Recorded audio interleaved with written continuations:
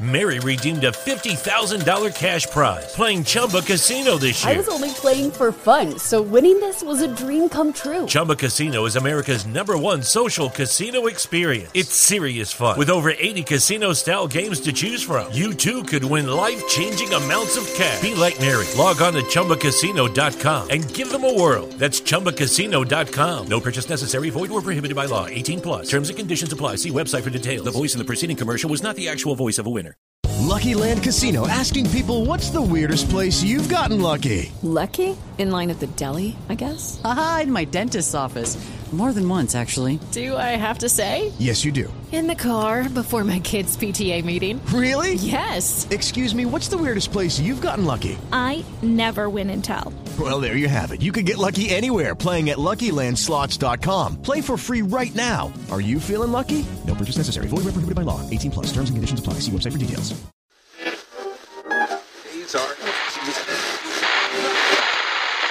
No fear. No political correctness. No wokeism. You're listening to Underground USA.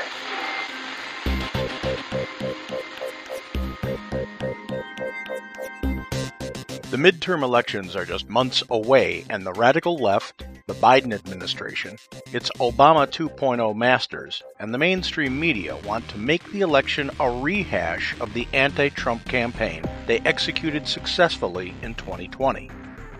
The task at hand is capturing the narrative and making the election about policies rather than the cult of personalities. I talk with Matt Bruce on the Captain's America Third Watch about these topics.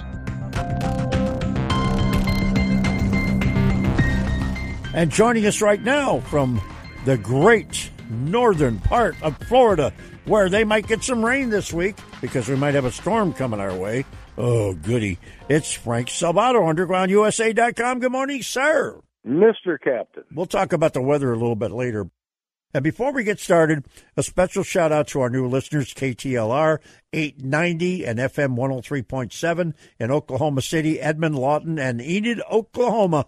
Hello and howdy to all you Sooner fans out there. We look forward to talking to you, and thanks to the GM out there, Mike Miller, for carrying the program. Mike, we appreciate it, and we hope we do you proud out there, Oklahoma, because we have a lot of fun on this show, and Frank is one of the reasons why, right? Hey, I've been through that area of the country many times. Yep. On my way back from Chicago to Denton, Texas, where I went to college. Yep. I always enjoyed going through there, stopping over, getting some gas, having some great food, and meeting some nice people. Oh, yeah. Great people there. I've always liked that area. Now, Donald Trump wanted a special master to review the seized records, which isn't an abnormal motion. Trump also wanted to prevent federal agents from reviewing the documents until a special master was appointed. Now, a federal judge granted a preliminary motion to do just that on Saturday. Just one little problem. The feds have already been going through the documents. Yeah, this whole thing stinks to high heaven. I mean, it truly does. I was listening to some people on one of the far leftist alphabet television news programs say, why isn't this man in jail yet? He should be in jail. Well, the reason he's not in jail is that he did nothing wrong. If there were national politicians that should be in jail, the last name should begin with a C, not a T. The idea that you can go into an ex-president's house and just take boxes of information and start going through them, it's stunning. It's stunning. If we were to go into all of the documents that Barack Obama has in Chicago for his library, would we find anything with the word classified on it? Probably. Obviously, if we went to Chappaqua, but maybe, 8 years ago, we would have found a lot of stuff with classified on it. Mm-hmm. Is there anything with a classified stamp at the Clinton Library? Yep. For that matter, is there anything with the classified stamp on at the Bush Library down at SMU? Bet there is. So this idea is ridiculous, and for it to happen just months before a major primary where the Biden administration has nothing going for it, where Democrats have nothing going for it, where the people are so foaming at the mouth, mad at the Democrats for what they have done what they have failed to do. Mm-hmm. If you are not seeing this as a ploy to try and get some kind of positive press or some kind of dirt on the opposition, If you can't see it, I don't know what to tell you. Well, here's something to think about. President Joe Biden would not be president now if the American people had been made aware of the scandal and the alleged censorship behind his son Hunter's laptop. That was said yesterday by Senator Ron Johnson of Wisconsin. He wouldn't be president today if the media would have been honest about everything that was brought up during the campaign. You bet. Ukraine, China, two of the most corrupt governments on the face of the planet. He was intimately involved with and made money from. Right. And the media refused to look at it, refused to cover it. He was installed. He was installed by the media and the Silicon Valley social media censorship giants. Whether you want to say the election was stolen or not, it was absolutely influenced by the media and Silicon Valley in this country.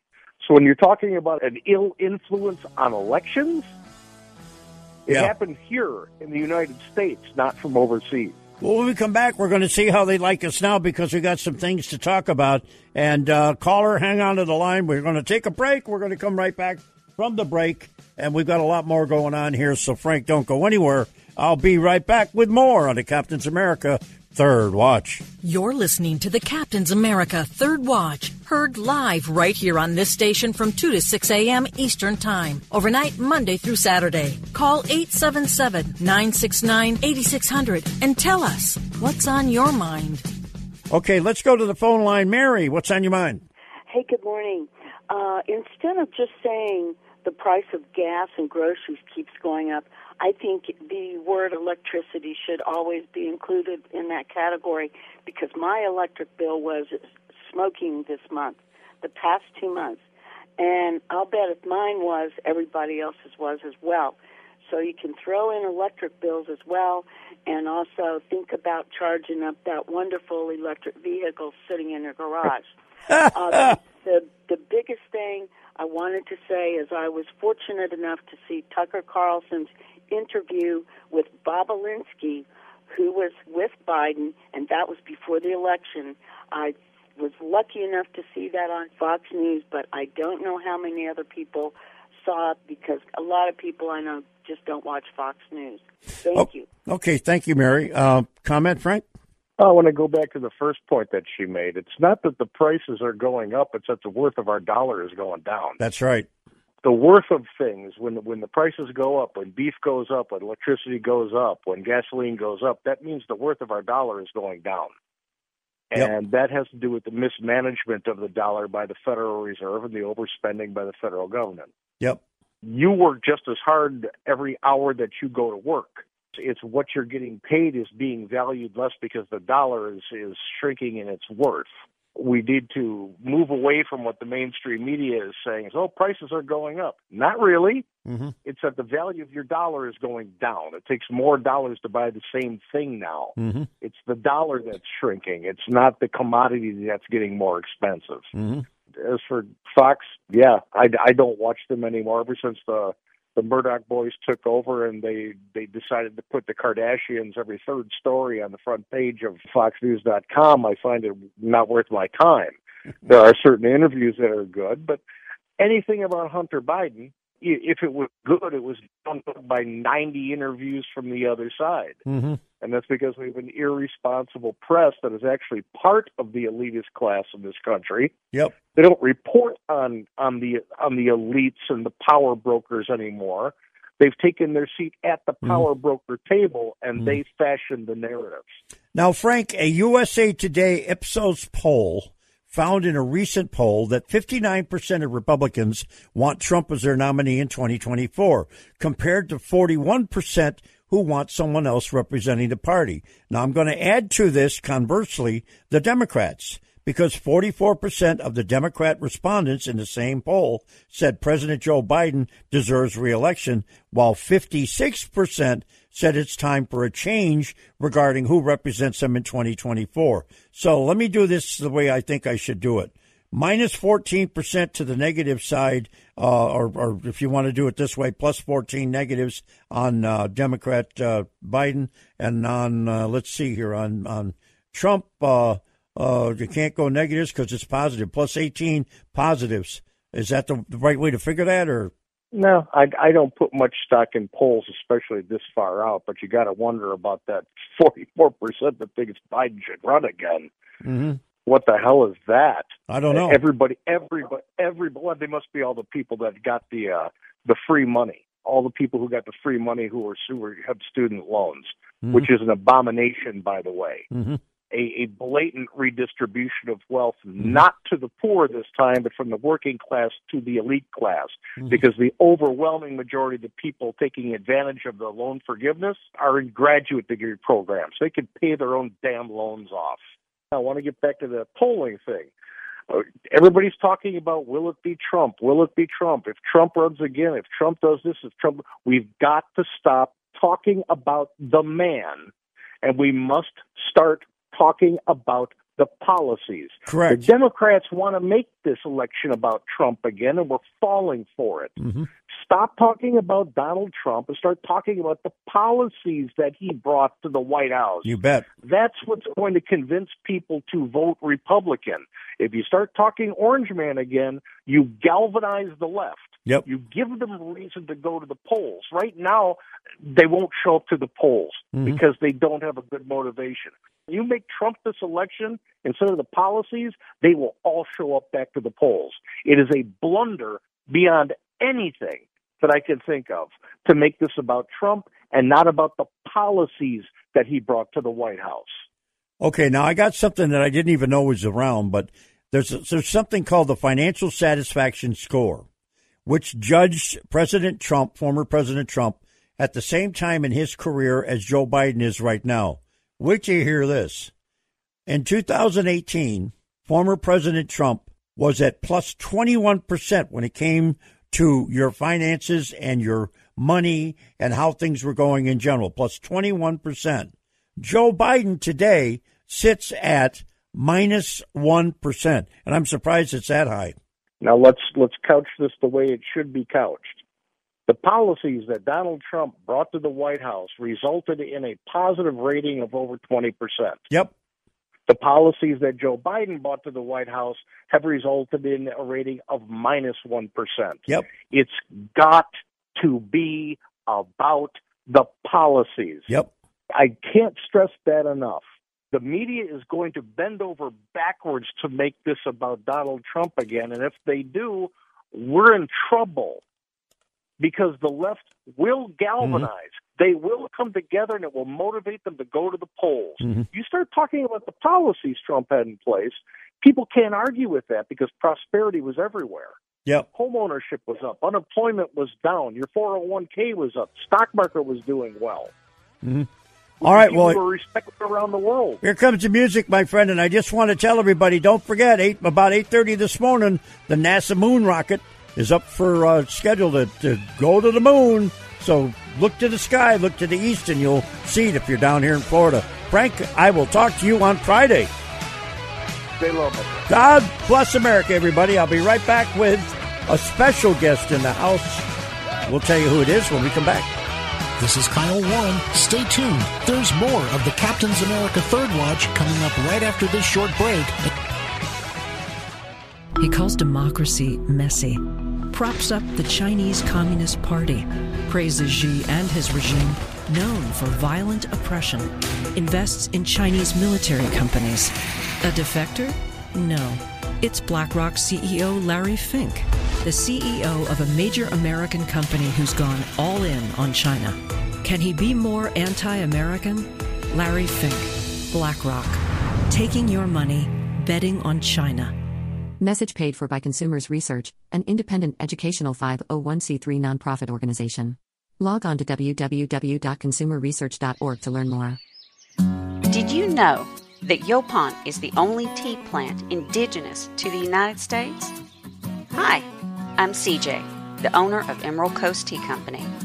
We have a line of Yaupon teas and Yaupon tea blends that will open your eyes to tea that is literally made in the USA. Check out our entire line of teas at www.emeraldcoastteacompany.com. Honey, this ain't your mama's tea.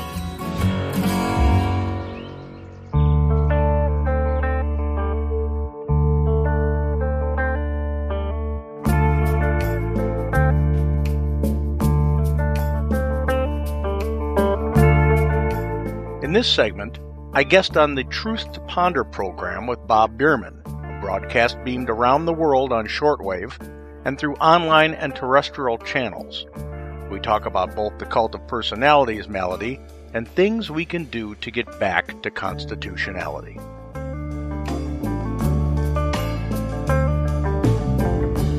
My guest today on the program is Frank Salvato, and he's a prolific writer. There's a lot I've read about him. We've had him on the program before. It's been a while. But Frank he's been on the Fox News channel. He's been writing for a number of years. He has a podcast called Underground USA on iHeart, Pandora, Spotify, just like this program. He appears 2 times a week on another radio program, and I'm going to try to get him on the program more often. He has a lot to say. His name is Frank Salvato, and he wrote a piece the other day that really caught my attention about Liz Cheney and the rhino class of Republicans. And I think that these phony conservatives need to be, shall we say, exposed. And now you have people like Liz Cheney believing that they can run for president. Liz decided to be the ultimate rhino. She's on that January 6th fraudulent committee for insurrection. And she believed that she hooked her wagon to the insurrection bandwagon, that she'd somehow become a household word and America would love her and they would think that she's going to be someone that can save this country. So, Frank, as I welcome you to the program today, what kind of odds would you give Liz Cheney in running for president? Oh, I think they're non-existent. I think Liz Cheney's expectations for where her political career are going are they're pie in the sky. She's completely alienated a gigantic chunk of the Republican base. Oh, yeah, absolutely. I mean, and we're learning a lot more, I think. Let's all go back in time to 2001 and even the year 2000 during the presidential race, and when all of a sudden it's announced that Dick Cheney is going to be the vice president, which kind of surprised people considering Dick Cheney's issues with his heart, and here he is still with us all these years later. But, Dick Cheney, I think, was really the guy that ran the White House during those years. Well, he certainly led the corridor that was handling the war on terror for sure. Mm-hmm. When you look at his background, he was pretty much grown for that moment in time, to his degree of ruthlessness. Yeah. To that extent, the apple doesn't fall far from the tree. We saw that after Liz Cheney made her decision that she was going to take this avenue, there was no deviating her from her self-destruction on this. One of the things that surprised me, and correct me where I'm wrong, Liz Cheney seems to have managed to make a lot of money during the time she's been in Congress. How can that be? I thought she was a servant of the people. Very, very few people who find themselves elected to federal office, whether it's in the House or the Senate, end up leaving in the same economic condition in which they arrived. I mean, we look at Joe Biden, for example. Here's a guy that never really had a job except for about a year and a half, or maybe 2. And one time in an interview he did a number of years ago when he was talking to some government group, he said, yeah, I worked for 2 years in the enemy camp. That's how he thinks about non-government people. That was his exact words. Yeah, I worked for 2 years in the enemy camp. Well, that explains a lot of the reason for a lot of his decisions. It does. When you look at the globalist type of embrace that he has always lived in, whether it's dealings in Ukraine or dealings with China or his admiration for the World Economic Forum. That's right. This is where he is. The people, just like progressives all the way back at the beginning of the century, the progressives have a disdain for the average man. They do. And look at how much money Joe Biden made on a senator's salary. It's just amazing how well he just was able to save money and buy all those houses. Hey, 10% for the big guy. That's right. And they're worrying about documents from President Trump, which he had every right, if you really look at it under the law, to take, because he was the one that could classify them and unclassify them. I mean, since the days of, George W. Bush, that was the prerogative of the president leaving what to say about those documents. The red flag in the entire Mar-a-Lago thing is you had FBI agents on the ground in June inside that room with those documents. Mm-hmm. They had access to those documents. They were reading those documents. If there was anything in there that would have been so highly classified that it needed to remain classified for national security, they would have called in people right then and there, not waited 2 months to perform a raid when it was politically expeditious to do. Well, the timing is suspect to me. You got, in my opinion, the Democrats are doing everything they can twofold. Number one, they need to eliminate Trump from even running in 2024. And also the optics. This is great to dispirit the Republican Party and to have this raid at this time with this guy at the same time while somehow magically gas prices are just coming down a little bit and let's we're going to help you on some of that student debt so for $10,000 we're going to buy your vote. What other optics are they playing to try to dispirit the Republicans in this fall campaign? Well, you've got their sycophant media that is just jamming this. It's going to be a red wave down our throats so that they can suppress voter turnout on the right. When the right has a intrinsic disease within them, if they think they're going to win by a large margin, they tend to not show up at the polls. Mm-hmm. People on the left always show up at the polls, regardless of whether they think there's a landslide coming or not. Hey, they may come there 2 or 3 times if they can. Yeah, especially in places like Chicago and New York. Hey, look, Granddaddy, who's been dead for 10 years, will come out to vote for this one. I mean, that's how it is in Chicago. There are some Chicagoans who have voted for over 200 years. Yeah. But you've got a complicit mainstream media who's trying to push this. There's going to be such a red wave. It's just going to be a slaughter. We saw what happened in Florida turnout. Mm-hmm. In the primaries that just happened on Tuesday, right, where we were expecting gigantic amounts of voter turnout on the right because of the disdain that Constitution-loving people have for what's going on, the progressive movement trying to encroach. Mm-hmm. And we had, in a lot of hardcore red areas, very little, the voter turnout wasn't all that. It was average. We can't have that. So that's something, you said, what are they going to be rolling out for the midterm November and then 2024? They're going to keep thumping on this red wave to try and get people to be complacent on the right. We can't afford that. And then you get people like Mitch McConnell, who, he's already thrown in the towel. I have such a high level of dislike for Mitch McConnell. I don't know where to begin. Same here. There is no reason why the sea change that we should see in the House couldn't be replicated in the Senate. But he's using his Senate PAC fund to force people on his side of the aisle to the knee. And I find that despicable. He's a power junkie. I mean, I think my opinion is I think that McConnell likes being the minority leader, less responsibility, less aggravation, less trouble to deal with. I mean, if things go wrong, blame the other guy. It's real easy when you're the minority leader. Let's add that mix that he makes a lot of money off the status quo remaining the same. Absolutely. When your wife is Elaine Chao, and the Chao family is the number one shipping magnet family in communist China, you begin to understand why we'll talk powerful against China. We'll take a stand about we can't allow them to do this, and we've got to change that. But nothing ever changes. The only thing he ever seems to find time to do is to talk on C-SPAN in an empty chamber, making empty promises. nobody can confront him or debate him on his points if he's talking at 2:30 in the morning. Mm-hmm.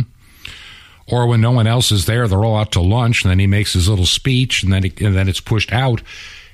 The same. I know this is a horrible thing to say because it's focusing on someone's physical malady. Mm-hmm. But when you have a debating floor like the U.S. Senate, the greatest Mm-hmm. debating floor since the Senate in Rome, and you are a party leader, Mm-hmm. you should be a linguistical genius. Absolutely. You should be able to clearly communicate your thoughts and articulate. Yes. This guy has no business being the minority leader or the majority leader. Might be a good whip, but he shouldn't be the face of the Republican Party in the Senate. I go back to 2016, the election, then, of course, in January of 2017, when conservatives theoretically, and I say that carefully, theoretically, had the House, the Senate, and the presidency. What did we do with that great opportunity? Nothing. Nothing. Who was in charge of the House at that time? Nothing. Paul Ryan. Yeah, we're talking about people who found it more important to shore up the cement foundation around what is, rather than institute reforms that are sorely needed.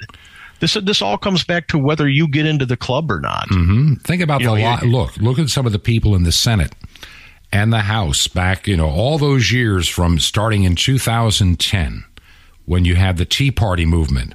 We're going to get rid of Obamacare. You watch. We're going to get rid of Obamacare. And then we lost the House and the Senate, and we never really gained it back. And we knew that when we did get it back, it would be vetoed. So they, every so many months, they would pass legislation to repeal Obamacare, and it would get through the House and the Senate, and it would be vetoed. And it's because they weren't serious about repealing Obamacare. They did, and then when we finally had the chance, what happened? It went down in the Senate. They're not predisposed to making the radical reformative change that needs to happen at the federal level. They like the game. The money brokers from K Street and from the special interest groups across the country and around the world, quite honestly, they keep filling the pockets of these people. So they will come out in front of the cameras and they will tell you how change is needed, and I'm putting forth this bill. And then they make sure that there are amendments on that bill that will make that bill die on the floor or die in committee. They sound good, but they never want the status quo to change. That's why expecting reform as a top-down type of initiative is a fool's thought. It has to be a bottom-up type of thing. And I have been talking a lot lately about nullification. The state legislatures and the state governors, there's already precedent for it. California and Illinois and New York have already set this precedent for nullification and saying we're sanctuary states for immigration. Well, if federal law can be nullified for that, then we can say unfunded government mandates and overreach by the federal government into states that transgress the 10th Amendment, they should be nullified too because the Constitution mandates it. And most people don't understand. When you look at today's, real quick, before I forget, when you look at today's Republican Party, the so-called Conservative Party, and you look at the election upcoming in November, what is your gut reaction telling you? That it's going to be closer than it needs to be. That it's going to be closer than it needs to be. We should be just steamrolling Washington, D.C. in November and then in November 2024. Granted, we've got, there's a lot of money and the mainstream media in opposition, but the people are so upset with what has been going on that shouldn't really enter into it. The right is so incredibly poor in articulating what people, any kind of a platform people can get behind. That's the Achilles heel. Mm-hmm. So this elections they're going to be closer than they should be. The giant, we're going to take it by 20 seats, by 50 seats. That's all pipe dream stuff. As far as we're going to take the majority in the House. Mm-hmm. The Senate is a coin flip in the air because of Mitch McConnell. Absolutely. But it doesn't need to be close if the right side of the aisle, people who are Constitution loving and people who identify as conservative, and I'm not using the identify in the woke thing. I'm just using the word literally. Looking at a state like Pennsylvania, where you've got right now, technically, I think some of the pundits are saying that Fetterman has got may probably win this thing. Maybe he won't. I mean, who knows? That's the media talking. But a state like outside of Philadelphia, outside of a few areas in Pennsylvania is not that woke of a state in the middle of the state. It just isn't. And are the voters just being suppressed where they just don't go out and just give up and let the Democrats run that state because of Philadelphia? Well, look what happened during the 2020 election.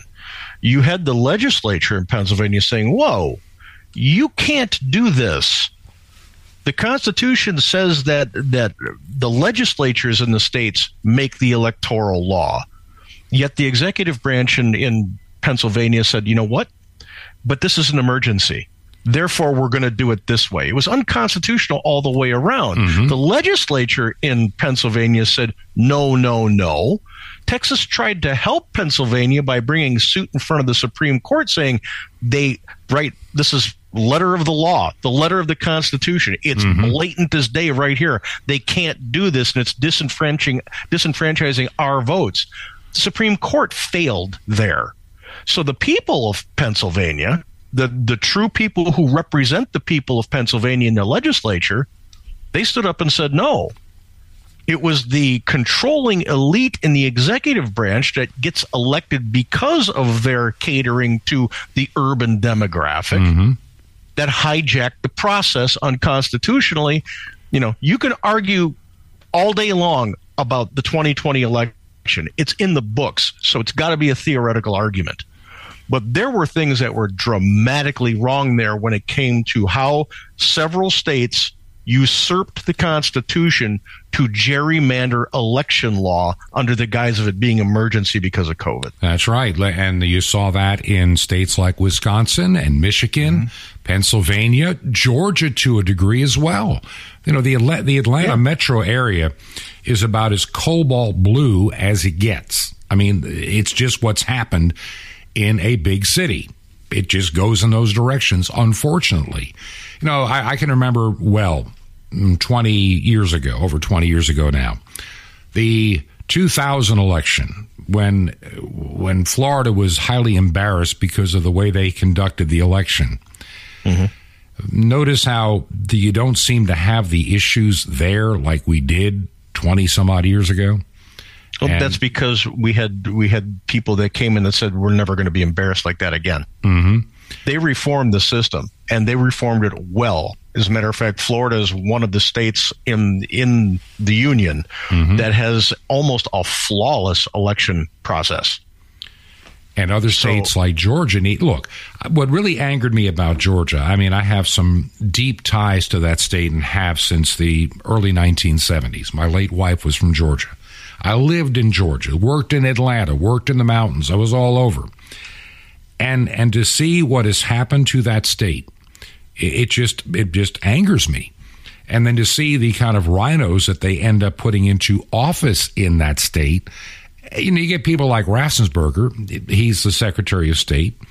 That clown is using his personal Gmail account to talk to Dominion Voting. I mean, that's not even legal, but nothing gets done. It's not going to happen. You got people like Kemp, who has got a lot of interest in getting more business from China. So you know where he stands. So I feel sorry for the state that what I call the Republicans from Roswell, which are the wealthy, along with the Democrats in Atlanta, They play this game to be Democrat in the city of Atlanta and Rhino in the rest of the state. And everybody in the rural areas just has to go along for the ride. And this is, I touch on this in the latest piece I have about progressivism. The progressives, the most aggressive progressives are of the elitist class, the upper middle class demographic, the same demographic that pushed prohibition onto the country because they said, we know what's best for you. You're too stupid to understand what's good for you. They prey on the urban demographic to bolster their numbers. So what you just said about you've got the elite GOP over here in an upper middle class, upper class neighborhood, and then you've got the urban issue of Atlanta. Exactly. They meld together. That's why the choice between Republican and Democrat is kind of a false flag choice. It's got to be, do you want to continue down the road to the progressive endgame, which is ceding sovereignty to the World Economic Forum, or do you want to take up the mantle of individualism again and say we've got to get back to the Bill of Rights? How do you... If there's a Republican who is wishy-washy on that, they shouldn't have our support. We have to find someone who believes that the rules of the game are the Constitution and the Bill of Rights. And we have to replace them with people like that. How do we find out? Status quo can't stand. Yeah, I know. I mean, and right now, we learned back in 2016 when we finally... we had the House and the Senate for a couple of years, and then we had the presidency, and within 2 years, it's back. The gavel's back in the hands of Nancy Pelosi, and nothing gets done. You're right. It keeps the status quo the status quo. Yeah, you can't change anything. That must change. And then, like I said earlier, that change is never going to come from a top-down solution because those with power never cede it.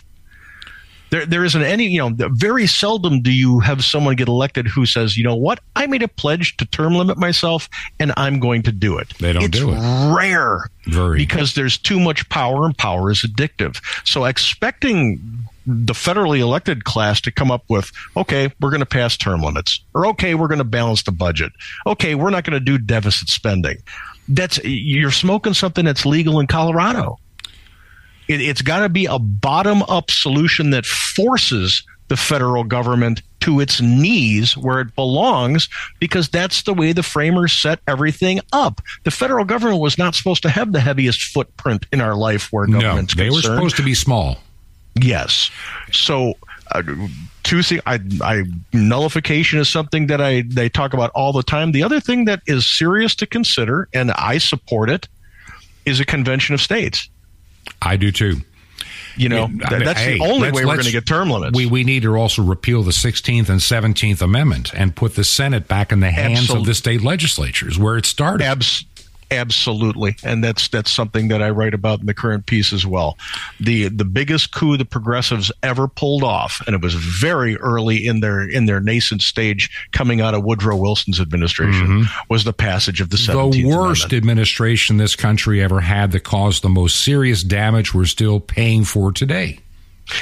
People need to understand this is something that is just, it's the truth, and the media likes to roll its eyes at it, but it's something we need to understand. And if people don't believe what I'm about to say, they need to do some historical reading from first source stuff. We've had fascist regimes in the United States before. Wilson brought it here.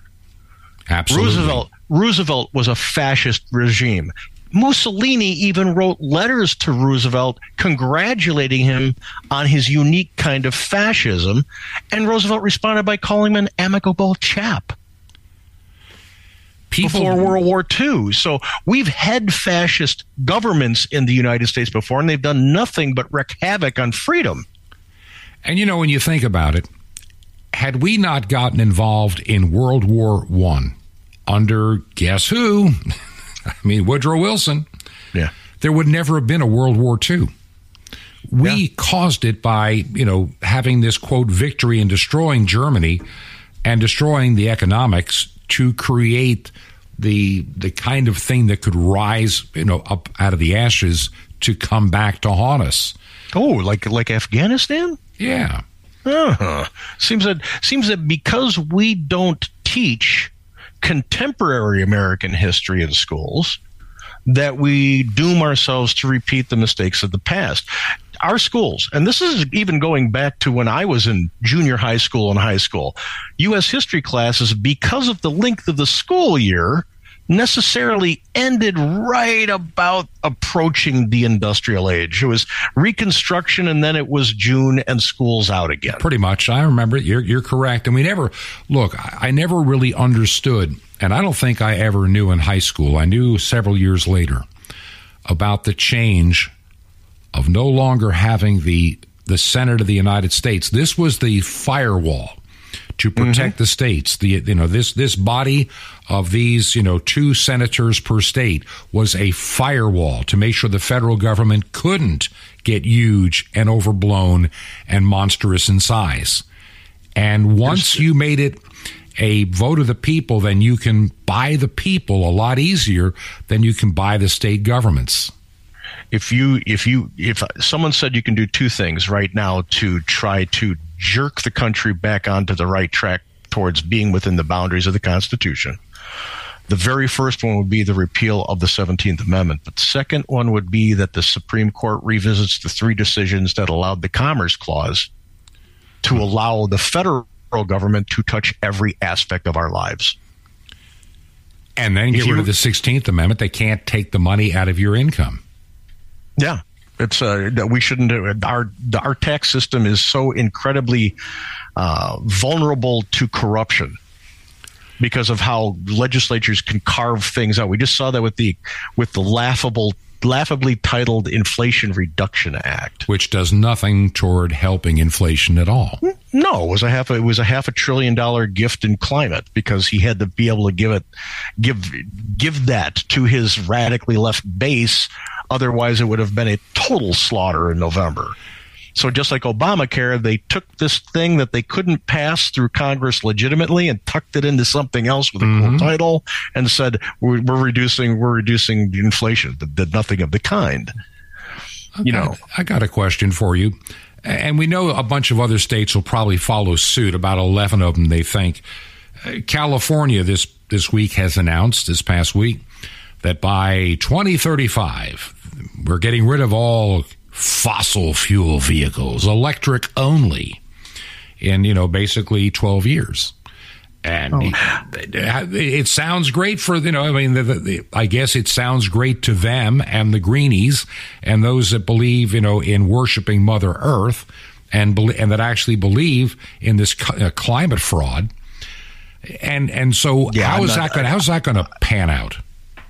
It's not. And they'll end up pushing it back and pushing it down the road, and they'll fail to meet deadlines, just like the bullet train that's supposed to go from L.A. to San Francisco. That's become a cash cow for the politically connected. If everybody in California just suddenly today switched to electric vehicles and plugged in, they would crash the grid, and it would be destroyed. It would be like an EMP hit the entire state of California. It would take days to get the power back up, and don't you dare plug a car in. I mean, this is the problem. There is no way in 12 years you're going to build that kind of massive infrastructure. No. How many years does it take to get one nuclear power plant online? About 20. So you can't even build a power plant. They've had rolling blackouts for as long as I can remember because they don't have enough juice for the grid to actually sustain the load that it's pulling today without electric cars. So when you add this into it, and I don't care if you've got solar on every head of cattle that's out there in the fields, you're not going to be able to cover that. I am not against renewable and sustainable energy. Either am I. But I am convinced, and all of the evidence points to the fact that it's not ready yet. The technology isn't ready for this massive use yet. Absolutely. there was a car not too long ago, and I want to say go back to like maybe 2008. Can't remember who was putting it out, but it was a hybrid of electric and gas. Mm-hmm. And it was getting great mileage, and you could charge it if you wanted to. If you didn't want to, it was this perfect symbiotic type of thing that got you 600 miles to a tank. Mm-hmm. And then suddenly it just went away because all electric cars had to be all electric now. We can have a symbiotic relationship with fossil fuels and new sustainable energy schemes where they complement each other to not only reduce what the left is concerned about, but maintain the financial efficiency that the right is. I'm going to give you some so that numbers. We could all have everything together. I'm going to give you some real quick numbers here. The atmosphere of this world and this planet. 78% is nitrogen in our atmosphere. 21% is oxygen. That remaining 1% is where you find all your CO2 and everything else. And you have everybody worrying about what's in that 1%. And truthfully, at one time, the Earth had a much higher level of CO2. It had to for all the sustaining of the vegetation. Mm-hmm. And so, everybody thinks that we're going to choke from CO2. It is still way under 1% of the atmosphere.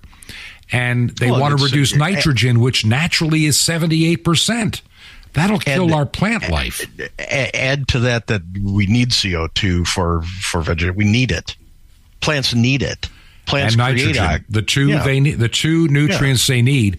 The World Economic Forum is demanding we reduce. Look what happened with the Dutch farmers. I mean, they want to reduce nitrogen fertilizer like it's a bad thing. And the reason behind that is something that they lay out plain and simple in the Great Reset, but no one gets because they're not reading about it. Mm-hmm. The Great Reset says, you know what?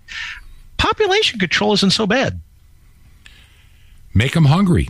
Make them die. Hungry. You listen to some speeches that Bill Gates has given, that George Soros has given, and absolutely listen to the speeches and read the readings of Klaus Schwab.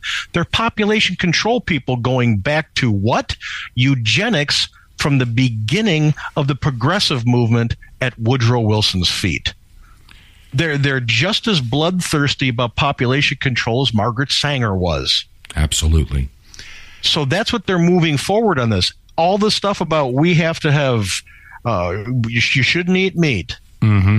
Climate must be dealt with, and that means we have to reduce greenhouse gases. Well, most of the heat from greenhouse gases comes from water evaporation.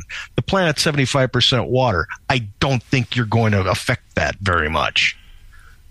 And even then, that helps us. You think about more farmable land. When it comes to just 1 degree that rises, and we're cyclical. Anybody who doesn't understand that our climate is cyclical. Go back to the 1930s. Look at the 1930s. We're looking like the 1930s again. Yeah. And we've had many ice ages, long ice ages, and truthfully, the world was warmer before the big ice age, much warmer. Mm-hmm. And we're supposed to believe somehow that the temperature in 1951 is the perfect temperature we need to be at for the rest of eternity, and it doesn't make any sense.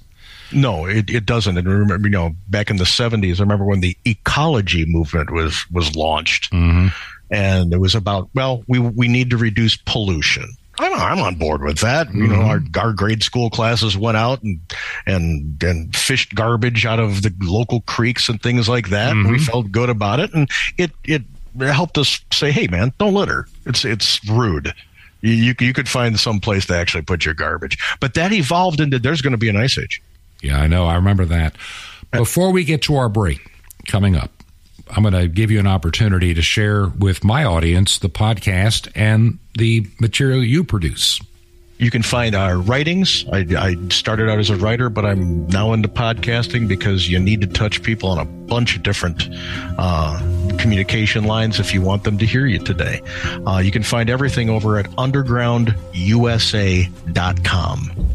Frank, I want to thank you for being on the program today. And we will definitely have you back on very soon. And if you enjoyed what Frank had to say, let me know. Let me know what you think about this program, maybe some of the things we... Please like the episode on the platform you're listening to us on, leave a comment if it lets you, and share us with your friends and family. Our influence grows when you share our podcast. And don't forget to sign up for our Substack, which comes directly to you, subverting the interference of the internet gatekeepers and social media censors. You're listening to Underground USA. My name is Frank Salvato. We'll be right back after this.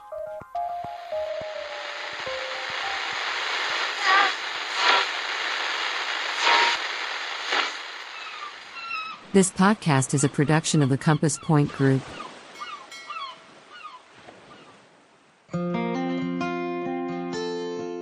Hey, this is Judson Carroll with the Southern Appalachian Herbs Podcast. One thing Frank always reminds me to mention is that my books and my podcasts are not limited to my region, the Southern Appalachian Mountains. I'm a master herbalist with a working knowledge of hundreds of herbs that are available all around you no matter where you live and keep your family in optimal health. I'm now offering a free newsletter through Substack. Please find me on Substack at Judson Carroll Master Herbalist or judsoncarroll.com, and I look forward to communicating with you in the future. Thanks.